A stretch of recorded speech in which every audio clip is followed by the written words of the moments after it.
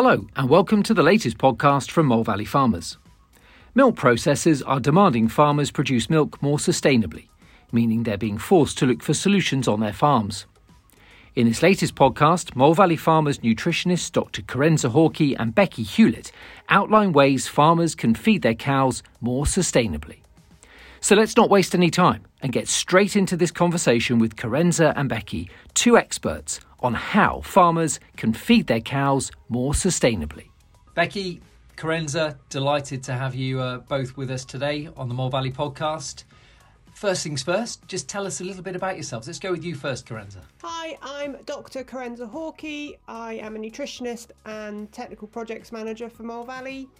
I joined Mole Valley about 12 months ago after completing my PhD looking at alternative proteins for sustainable animal feed.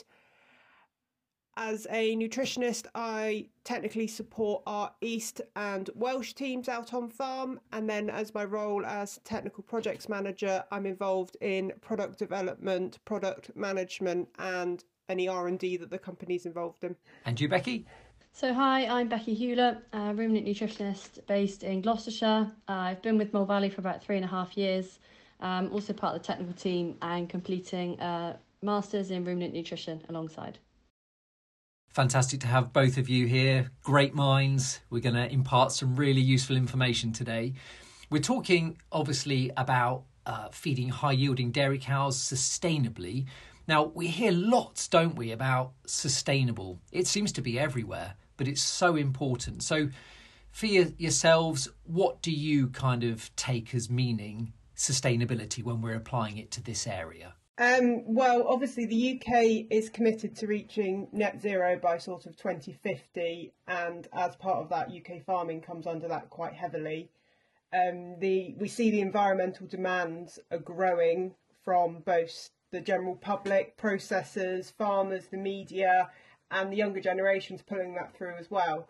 So sustainability covers so many different things out there that it's quite hard to define as one thing. And for you, Becky, is it kind of like sustainability is bigger than just the diets when it's on farm? Yeah, I think it's such a buzzword at the moment, isn't it? And I think we need to get past that a little bit and just break it down into because it's in every single aspect on farm. And you know it's not going to be one significant change that we're going to make. It's going to be small changes in different areas on farm, and we'll change things little by little. And that's going to make the real difference, really. And as an example of that, if we take sort of the heifer rearing on farm, if we reduce our age of first calving from sort of 30 months down to 24 months, we can reduce the carbon footprint of that part of the farm by 20%. So it's not about just hitting everything in one go. If we take little things and make improvements, the entire sustainability of the whole setup can be improved. Yeah, great points from both of you. And we're going to get into this. We're going to look at how we feed more sustainably. We're going to look at things including about milk fats. What are the alternatives to soya? Loads of different things. What about from a forage perspective? So if you've come to the podcast, really keen to get some useful information about this area, then stick with us, because over the next half an hour, you're going to get some real nuggets of information that you can take away. So let's start off then, Becky, on the farm. How much pressure is there out there on farm at the moment? So some milk processors, they've had raw material constraints for a few years now, sort of Waitrose and M&S, they've got constraints on soya and palm. But we're beginning to see further requirements from other processors. Arla have just come out with their climate check report, where farmers have the option of receiving an increased milk price by reaching certain sustainability parameters. But then we've also got, other milk processors, Sabuto, First Milk and White Farm. They're all clocking on, and farmers will have to look at this in a serious way. So these are the big players who are demanding from their farmers that they are producing more sustainably. Yeah. There's a lot more awareness around it, and which is increasing. And farmers, it's very topical at the moment. So these are the pressures that farmers are going to be under, thinking, I've got the pressure from above coming down on me, saying that I've got to make my production process more sustainable. So I guess the question is then, how do we feed more sustainably? I think it's really important to highlight there's not one solution for everyone. So because farming, there's so many different scenarios out there, so many different systems, whether you're just a dairy farmer or you're mixed farming or you're arable, all those different types of systems will have different solutions to improve their sustainability. I think there's a need to look at the farm in detail first and then highlight a best plan for that farm going forward, to sort of look at the best options basically, and whether that's the best option for sustainability but also for productivity and profitability as well, because we need it all to sync as one on the farm. I think they all go, profitability, productivity and sustainability, they all go hand in hand if you think they're all very much interlinked. And just because we're being more sustainable doesn't mean it's going to be more expensive. Generally, it will increase production and it should make you more profitable. So yeah, and that's key really. I think room and function is really important. Getting that right and then going forward into to drive efficiency within the cow. Yeah, I think that's a really good point, Becky, about that room and function idea, that if we're feeding efficiently, we're driving the rumen in the direction that we want for that optimum output. And that optimum output can be different on different farms, whether you want the litres and the yield or whether you want to drive the milk quality, so then you're getting the bonus on your milk check, or whether you want increased margin over purchased feed. You need to outline what that requirement is on farm and then hit those targets by making a targeted plan. And I guess for some farmers, they're across this, aren't they? Some are real passionate advocates for this type of sustainable farming, and there'll be others for whom what we're saying is going to require a mindset change. So for those people who haven't quite got into this yet or haven't quite gone down the road, what is the need then? What are we looking at here in terms of how this diet changes? Well, I think this is that part of the problem is, everyone is requiring something slightly different. So whether it's the need to reduce or remove soya, reduce or remove palm, just establish a baseline carbon footprint output for farm and then work on reducing that, or whether it's just to improve sort of overall efficiency on farm, there's a lot that we could be working for. And I think for farmers that could be quite daunting to begin with, but we need to start by just measuring on farm and working out where we are now and then what can be done to achieve the output really. So in terms of that, are we talking that you could get, for instance, more milk from forage, from using sort of homegrown feed materials rather than stuff that's had to travel halfway around the world to get here? Definitely. So if you're utilising something that's been grown at home, obviously the carbon footprint in terms of travelling will be reduced on that product. But also, if you want to feed more intensively, sometimes getting a higher yield out of high producing dairy cows means that you can drop your CO2 per litre of milk.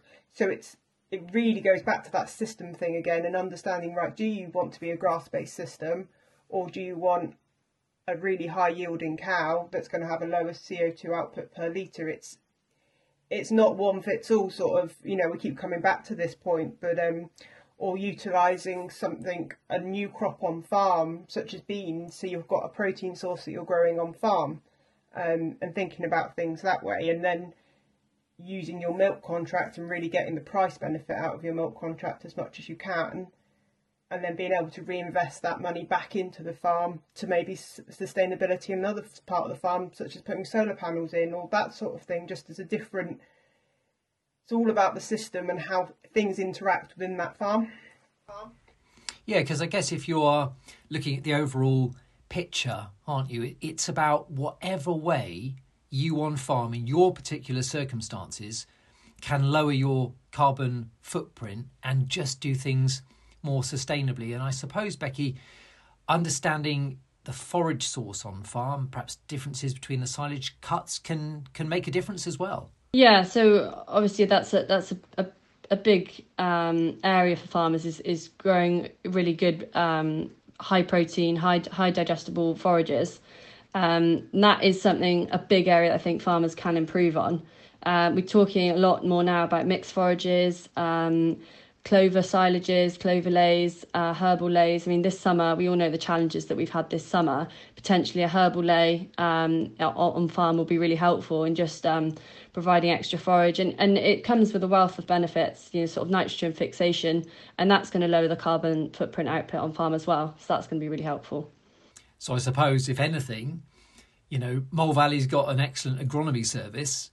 Get in touch with the agronomy team if you do want that kind of specific on-farm information. That would be really useful. Yeah, and we've got a wealth of knowledge from that team, and they can provide forage nutrient plans as well. And they can really, they'll come out on farm and really look at where you are going wrong, something that you haven't considered.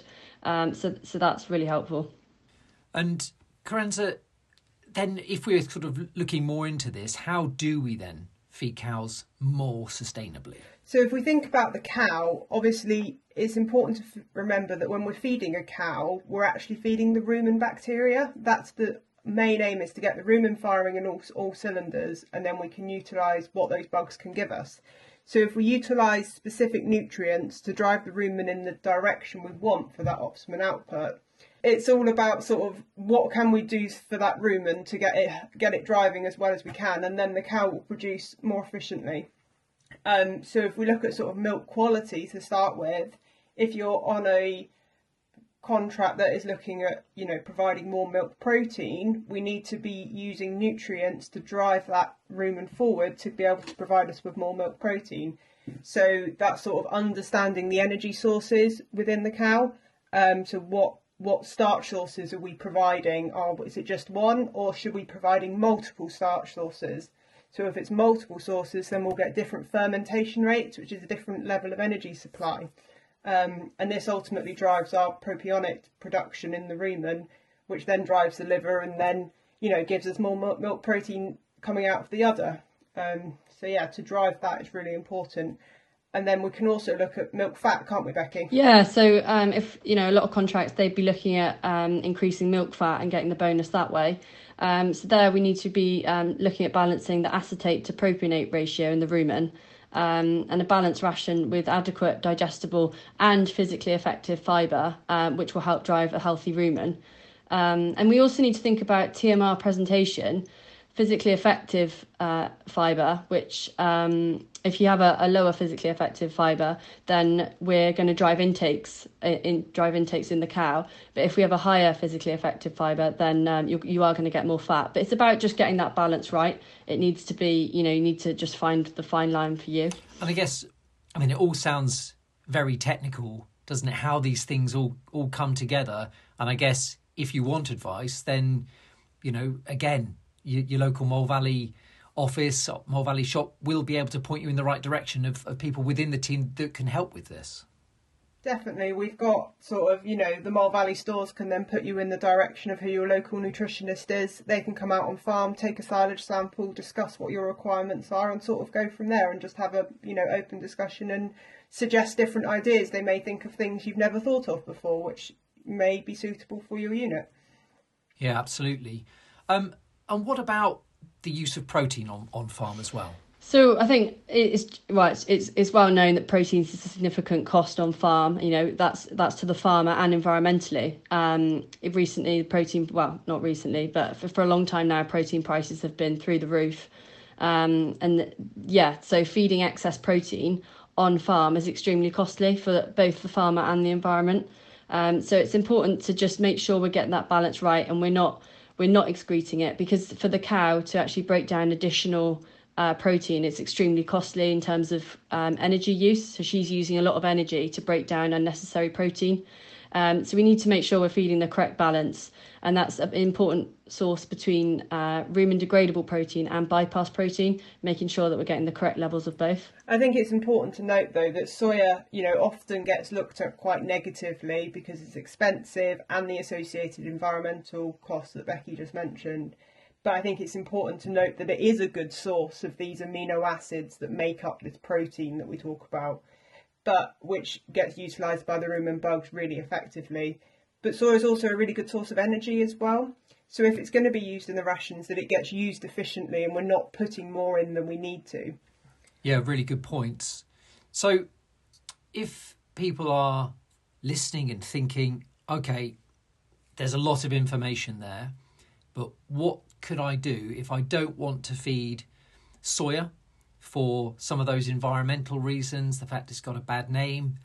Maybe there's pressure from the big milk players above looking to push me in one direction or the other.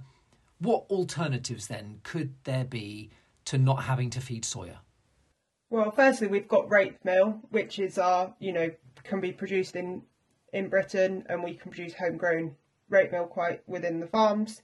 It does have a slightly lower energy compared to soya, and obviously a slightly lower protein. So we may have to feed a little more in order to get the same sort of effects. But then I think it's also really important to mention Novapro. So Novapro is a British source of rumen protected rapeseed. So it's rapeseed is taken and then it's heated and pressed. It's then pressed again, which removes sort of any residual oil there. It's then treated with xylig. So xylig is a wood sugar. So that wood sugar binds to the protein and that protects it from basically the rumen. So it won't get degraded in the rumen. So this passes through as what we call bypass protein. So then that bypass protein can then balance any rumen protein, which is coming from the grass silages. So we're balancing our protein sources in order to drive the cow as much as we can. And this Novapro Mole Valley can provide now in a compound, a blend, or a meal, or as a straight on farm. So it's sort of any sort of system you've got, we can get this product in for you now. And at the research trial that was done with this at the University of Nottingham, they found that when you fed this Novapro compared to a rape and soya based diet, you actually increased your dry matter intake, and you also got an additional 1.7 litres of milk due to its sort of protein digestibility, balancing within the rumen, these sorts of things. So yeah, it's a good option if you're thinking of something different. I think there's a lot of, traditionally dairy cow diets, they were always sort of fed at 18% crude protein levels, and that was sort of a base, and that's what was required for, getting those high litres. But times are changing, and there's a lot of research and evidence to show that we don't need to be at such a high level. You can still get high litres from the cow at sort of 16.5%, 17% protein level. Yeah, important points. And just remind us of the name of that again, Kerensa, that product, if people were interested. It's called Novapro. And again, so contact your local Mole Valley outlet to find out some more there about Novapro. And you were just mentioning there about the crude protein levels, Becky. What about for you, Kerensa, on that? Yeah, Becky makes a really good point. Do we need to be putting this 18% crude proteins into these diet? Not necessarily. I think historically probably the reason was because we wanted to get the right levels of amino acids into these cows. But now we've got the ability to feed rumen protected amino acids directly. So in milk production, methionine, which is an essential amino acid, so the cow can't produce this, she has to have it in her diet. So that is limiting. So if we don't have enough methionine, it means that we're not going to perform. We need that enabled to perform. So by supplementing these rumen protected amino acids, such as methionine or lysine, they take up less space in the ration, so we can get that lower protein and get the output that we require from the cow. So it means that we can sort of drive that production higher without having that crude protein so high. But it's also really important to remember with something like methionine, it's involved in so many different reactions within the cow. It's not just going to help drive production, it's also going to work as an antioxidant, it's going to help with liver function and with the immune system. So it's like multifactorial way of supporting the cow's production in that area. Yeah, so Becky makes a really good point with the silages this year coming in. We've got what was the forage shortage over the summer, and that's into this winter now as well. But across the country, we've got such a wide variation from, down in Dorset in Wiltshire, where they're really struggling for forage, but then compared to up in Dumfries, they've got tons of grass silage and don't really know what to do with it because it's so powerful. So it's knowing your tools that you've got to be able to feed that silage most effectively. So for example, something like a yeast can really help utilise forage better within the rumen. So feeding a live yeast will bring down the lactate production, so supporting that acidosis that Becky was just talking about, and it will increase your fibre digestion, so getting more yield out of the forage, and ultimately stabilising that rumen more. Yeah, interesting point. So Becky, we're talking there about forage. Can changing your forage affect farmers' sustainability? Yeah, and this is a really important point because ultimately diets are they're made up mostly from forage, and it's what farmers need to be maximising on farm. So a combination of maize and grass silage can help to lower methane output because the digestion of maize creates less methane than the digestion of grass. Maize silage and early lactation will also help provide more energy and improve feed efficiency. But then just looking at from a grass point of view, leafier, green, higher digestible silages, they're going to be better for the rumen, better for production, be a lot more digestible, and that will have a lower methane output when you compare it to these lower digestible, stemmy, older grasslays. That's going to take longer for the cow to digest it in the rumen, and that will increase methane output. The wider media seems to always like to make a bit of a field day about methane and cows and the effect on the environment. So I guess, rightly or wrongly, anything that can lower the methane output, I suppose, is another win-win, isn't it? As a sort of aside to what we're discussing here. Yeah, and we've said about this enough, but it needs to be small changes affecting on every aspect on farm. So even if you are increasing your digestibility on silage and that affects methane output by just a small amount, it is all going to add up and it will all make a difference. Yeah, absolutely. And what about feeding co-products? Would these help as well? So yeah, co-products are really important, and they're a fantastic source that we have in the UK. There's a whole range of products ranging from distillers, bakery products, cereals, biscuit meal, and that sort of thing. And let's not forget that their carbon footprint is incredibly low because they're produced in the UK, and it's a byproduct from the food industry. So that can help increase nutrient intake and reduce carbon footprint at the same time. So it's an important consideration as well. Yeah, and I think there had been a bit of a drop in beer consumption, hadn't there, I think, so the availability of that. But I guess there are lots of different sources of co-products that you can tap into. Yeah, there's ranging from bringing to brewers' grains, but also distillers' syrups, citrus pulp and apple pomace. There's a real wide range of products depending on what you're looking for into the ration, really. So that's when, once you have realised what your grass silage is and how that's performed this year, working out what you need to fill in the gaps in the ration, that's where the co-products can come into its own. Kerensa, you look like you might have been wanting to say something on that as well. No, I was just going to agree with basically what Becky had just said, and she finished my point off there, that how important it is to use these products. And yes, there may be variable sources of them at some times, but it's important to talk to your nutritionists, and they could basically suggest a co-product that you didn't really know was about or wasn't available for you on farm. And also with this, we can look at margin over purchase feed and whether using a co-product could help improve your margins as well as the sustainability at the same time. Yeah, absolutely. So we've kind of rattled through a lot of different things there, and I'm sure people can go back and listen to it again and take in more of what that you've said. So we've kind of set it up as to how we could be more sustainable, but how would farmers go about monitoring if their cows are sustainable?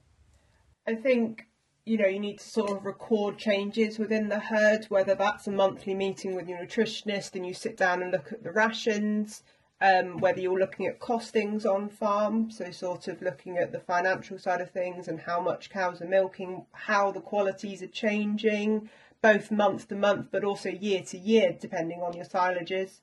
And then Mole Valley's also got our environmental report, which is where we can calculate the carbon footprint of an individual's herd-specific diet. And then alongside that, we can estimate and calculate the nitrogen and methane impact of different diets. So basically providing you with more information on your farm as to what your diet would be doing in terms of sustainability. And so then you could almost draw a line in the sand from where you are now, make some changes, see where you then end up. Yeah, and I think that's such a good point, Kerensa, like the ability to be able to see sort of the carbon footprint of that diet. And then if you know, going forward, being able to just see what changes in the diet and what effect that has on the carbon footprint of the diet. It's a really useful tool. I think we're very lucky. I think it's going to become very useful in the future. Ladies, this has been great.